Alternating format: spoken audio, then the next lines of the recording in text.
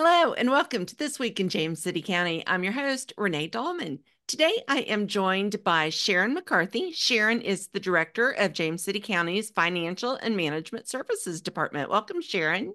Thank you. It's good to be here. Good to have you. And we are also joined by Dayle Gallagher. Dayle is James City County's Director of Real Estate Assessments. Welcome, Dayle. Thanks, Renee. Good to be here. Glad to have you. Now, I know that spring is always, well, we're still in winter, but I'm being wishful thinking that spring is right around the corner. And that is a busy, busy time for the folks in financial and management services. And Sharon, I think you are going to be with us today to kind of set the stage about what it is we're talking about today, the world of reassessments. Yes, absolutely. Again, thanks for having us here today. What we're hoping to achieve today is really to talk more about the process, the real estate reassessment process itself. Versus the results. The data is very much still under review, and we're working our way through that. We will be doing a presentation on February 27th at one of the board meetings on the results of the reassessment. But today the focus is really on the process itself. We find it's very helpful for residents to understand the process, and it's certainly helpful for us. And through those discussions, I think we just all gain a better understanding. All right. Well, Dayle, you are the assessment man, so we're going to let you take it away. Thanks, Renee. Let's start where we started as an appraiser, and that's with sales. James City County does assessments every 2 years. Therefore, we're taking 2 years of sales. The area we are looking at happens to have 27 valid sales in this 2-year period. A valid sale is a willing seller and a willing buyer with no obligations to buy. The sales that we do not use are family sales, foreclosure sales, trustee sales, and new construction, to list a few. The Department of Taxation has a list of non-qualifying sales, and we use that list as a guideline as well. Now let's look at the sales next to the assessed value of 2022 and to see if we're at fair market value. The state code does require us to be at fair market value. At a glance, we see the sale price versus the valuation, and it appears we are not at fair market value. I do know these homes are similar in size, quality of construction, and year built. Even these homes do not always sell at the same price.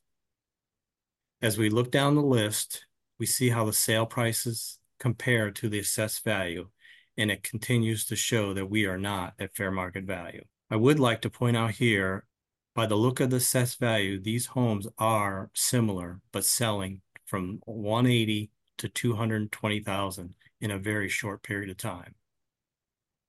The appraiser tries to find out if there's something incorrect with our data, or is it the market? We want to find out if there is a reason why this is selling so differently. Or again, is it just the market? Now I point out these 3 sales, but we do this with all the sales. And we are going to come back to these 3 in a bit. To help us more, we look at the sales ratio. The sales ratio is the assessed value divided by the sale price, which equals a sales ratio. We already know we're not at fair market value from the last slide we saw. The second thing is we look at the ratios from the top to the bottom. The sales ratio in early 22 are in the low 80s, and the 23 sales ratio are in the low 70s. We see a trend that the market is going up. The lower the ratio, the higher the market is compared to our assessed value. The sales ratio is just another tool that we use to see if we are at fair market value and in what direction is the market moving, if at all. We're also looking for outliers. That's where a sales ratio may be significantly higher or lower than the other ratios, whether it's the market or incorrect data that's causing it. The next slide is going to show us assessment values being brought to fair market value. Remember, I mentioned the first slide, we were validating sales and we were going to check our data. I brought back those 3 sales. In the assessed value 22 column, these 3 homes assessed very close in value, but the assessed value in 24, the last home increased a bit more than the other 2. Now, this home could have had data corrected. Maybe something like the home had significantly upgrade done, or maybe the other data that had its value increased a bit more than others. As we compare the columns, now the assessed values are more in line with the sale prices. We already know from what we learned in the first couple slides that the home sale prices were at a steady increase from early 22 to late 23. So that is why we are at a higher ratio in 22 than we are in 23. It also seems like the market is beginning to tighten a bit, but still have a few outliers. But we are now closer at fair market value, which is where we are required to be. Dayle, I have a couple of questions. And I may be putting you on the spot. I really hope that I'm not. What are some examples of things that could cause such a change in the valuation of the house? I mean, are these folks that have put in a pool or have added a bedroom, or what typically causes that? Good question. It could be something that was added on to the home that we did not have. Sometimes it's just could be the square footage. There was incorrect data on our square footage. So those are the kind of things that will drive the value and a change in value: square footage, fireplaces, bathrooms, things like that. Okay. Bedroom counts don't really change that. They don't change value for us. It's really driven by square footage, garages, outbuildings, those type of things. And really, at the end of the day, it's what the market will bear, correct? That So is correct. that you Yes. could have a buyer that was willing to pay a little bit more for a house without a whole lot of changes on that day compared to their That is neighbor. that is Okay. correct. Okay, very good. Now, so these assessments or reassessments will be going out to homes beginning the end of the month. And now, first question, will all county homeowners receive one, or will they only receive one if their reassessment has changed? That's correct. Only if their reassessment has changed will they get an assessment notice. Okay, very good. And then what if they get that piece of mail, they're opening it up at the mailbox, and they're like, well, this can't be right. This isn't, I disagree. What do they do then besides yelling into the void with, their paperwork in their hands? Yeah, that's a good question. So we do offer an appeal period, which starts Okay. March 1st, and that goes for 30 days till the end of the March 30th. And they can call in. We will go over with them the sales that we've used for their particular neighborhood. And the appraiser that does that neighborhood, that knows that neighborhood, will look at the sales, go over the sales, correct or we'll also look at our data to make sure our data is correct. So we'll have that conversation with the property owner to make sure everything's where it needs to be. And then we'll go through the sales with them and why their assessment changed and why it changed the value that it did. Okay. Do you all ever go out to see the homes? Are home visits part of it, or are you typically able to tell enough by what you have? Yes. Okay. So new constructions, we certainly will go out and we're measuring homes, or we're collecting that data. A homeowner can call. We often get calls because they think maybe something is wrong with the square footage or the data, and we'll certainly go out and we'll remeasure and to make sure again that our data is correct. So we do a little bit of everything. If somebody puts on a new deck, we'll go out, we'll measure it, and put it on the property record card. Okay, very good. And so then finally, what if they've gone through all of that and they just still disagree that this cannot be right? Do they have a next step that they can do? Yes, they do. There's they call again, they call the office, that's great. But if we still can't come to an agreement where the assessed value is, we have the BOE, which is the Board of Equalization. And we actually have a pretty good board. They're appraisers, they're lawyers, they're all in the real estate market. So they'll take a look at what we assessed it for, and then they'll take the homeowner what they feel it was, and they'll make the decision whether to keep the assessment as it is or change it. Okay. And how does this board get formed? The board is picked by the Board of Supervisors, Okay. and then the Board of Supervisors pass that along to the circuit court judge, and then they appoint these the BOE members. Okay. And so these are folks from our very own community That is that correct. are on this board. Okay. And I think That that's is correct. important for people Yeah. to know. And Yeah. folks that volunteer their time to to do this and to make sure that everybody is getting a fair deal. Right. Which is awesome. Yeah. What else can you tell me about this? Is there any other groups or agencies that are involved with any of this process? Yeah, that's a great question as well. I know you've heard Dayle reference data a lot, and it really comes down to having accurate data. We've all heard junk in, junk out.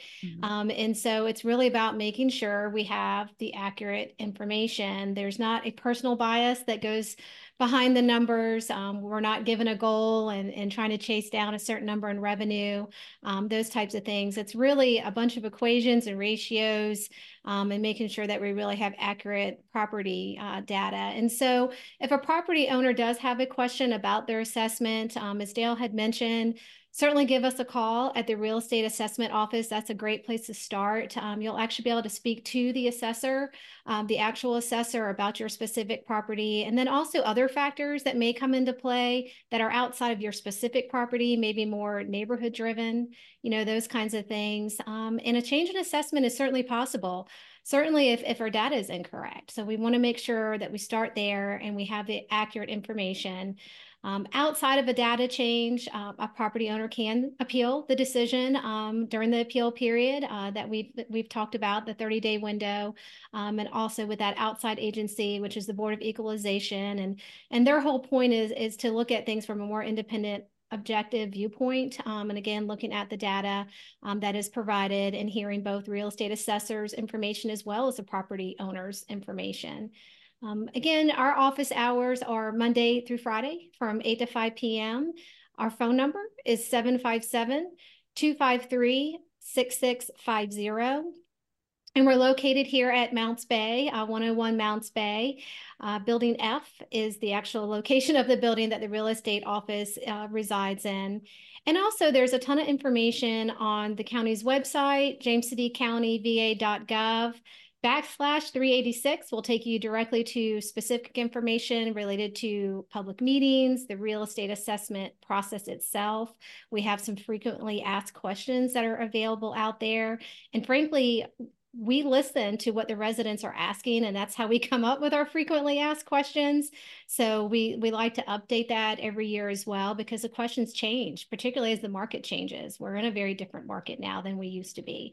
So one other thing I did want to mention, you'd asked about, independent other agencies that may look at our information. Certainly the Board of Equalization is looking at properties that are appealed, but not every property is appealed.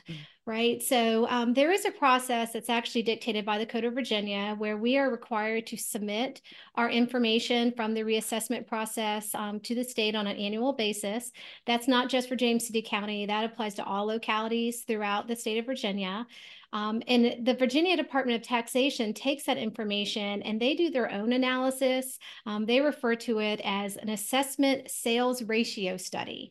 And what they're doing is they're looking for uniformity across property classes, across jurisdictions. So they're using the data that we're providing and they're comparing that to other jurisdictions to make sure we're within certain percentages in order to determine that we are being comparable and that those properties have been properly assessed at fair market value. And again, they have their own equations and ratios we have to stay between. They're using ratios that are guided by the International Association of Assessing Officers, which we refer to as IAAO. And so again, those ratios, making sure that we're within those ranges. And if we're not, they'll question our data. And then that we engage in conversations with them. And long story short, the state's using that information to determine how they're going to allocate state funding. And so it's important that we get those numbers right so that we can make sure that we receive the revenue that we're due.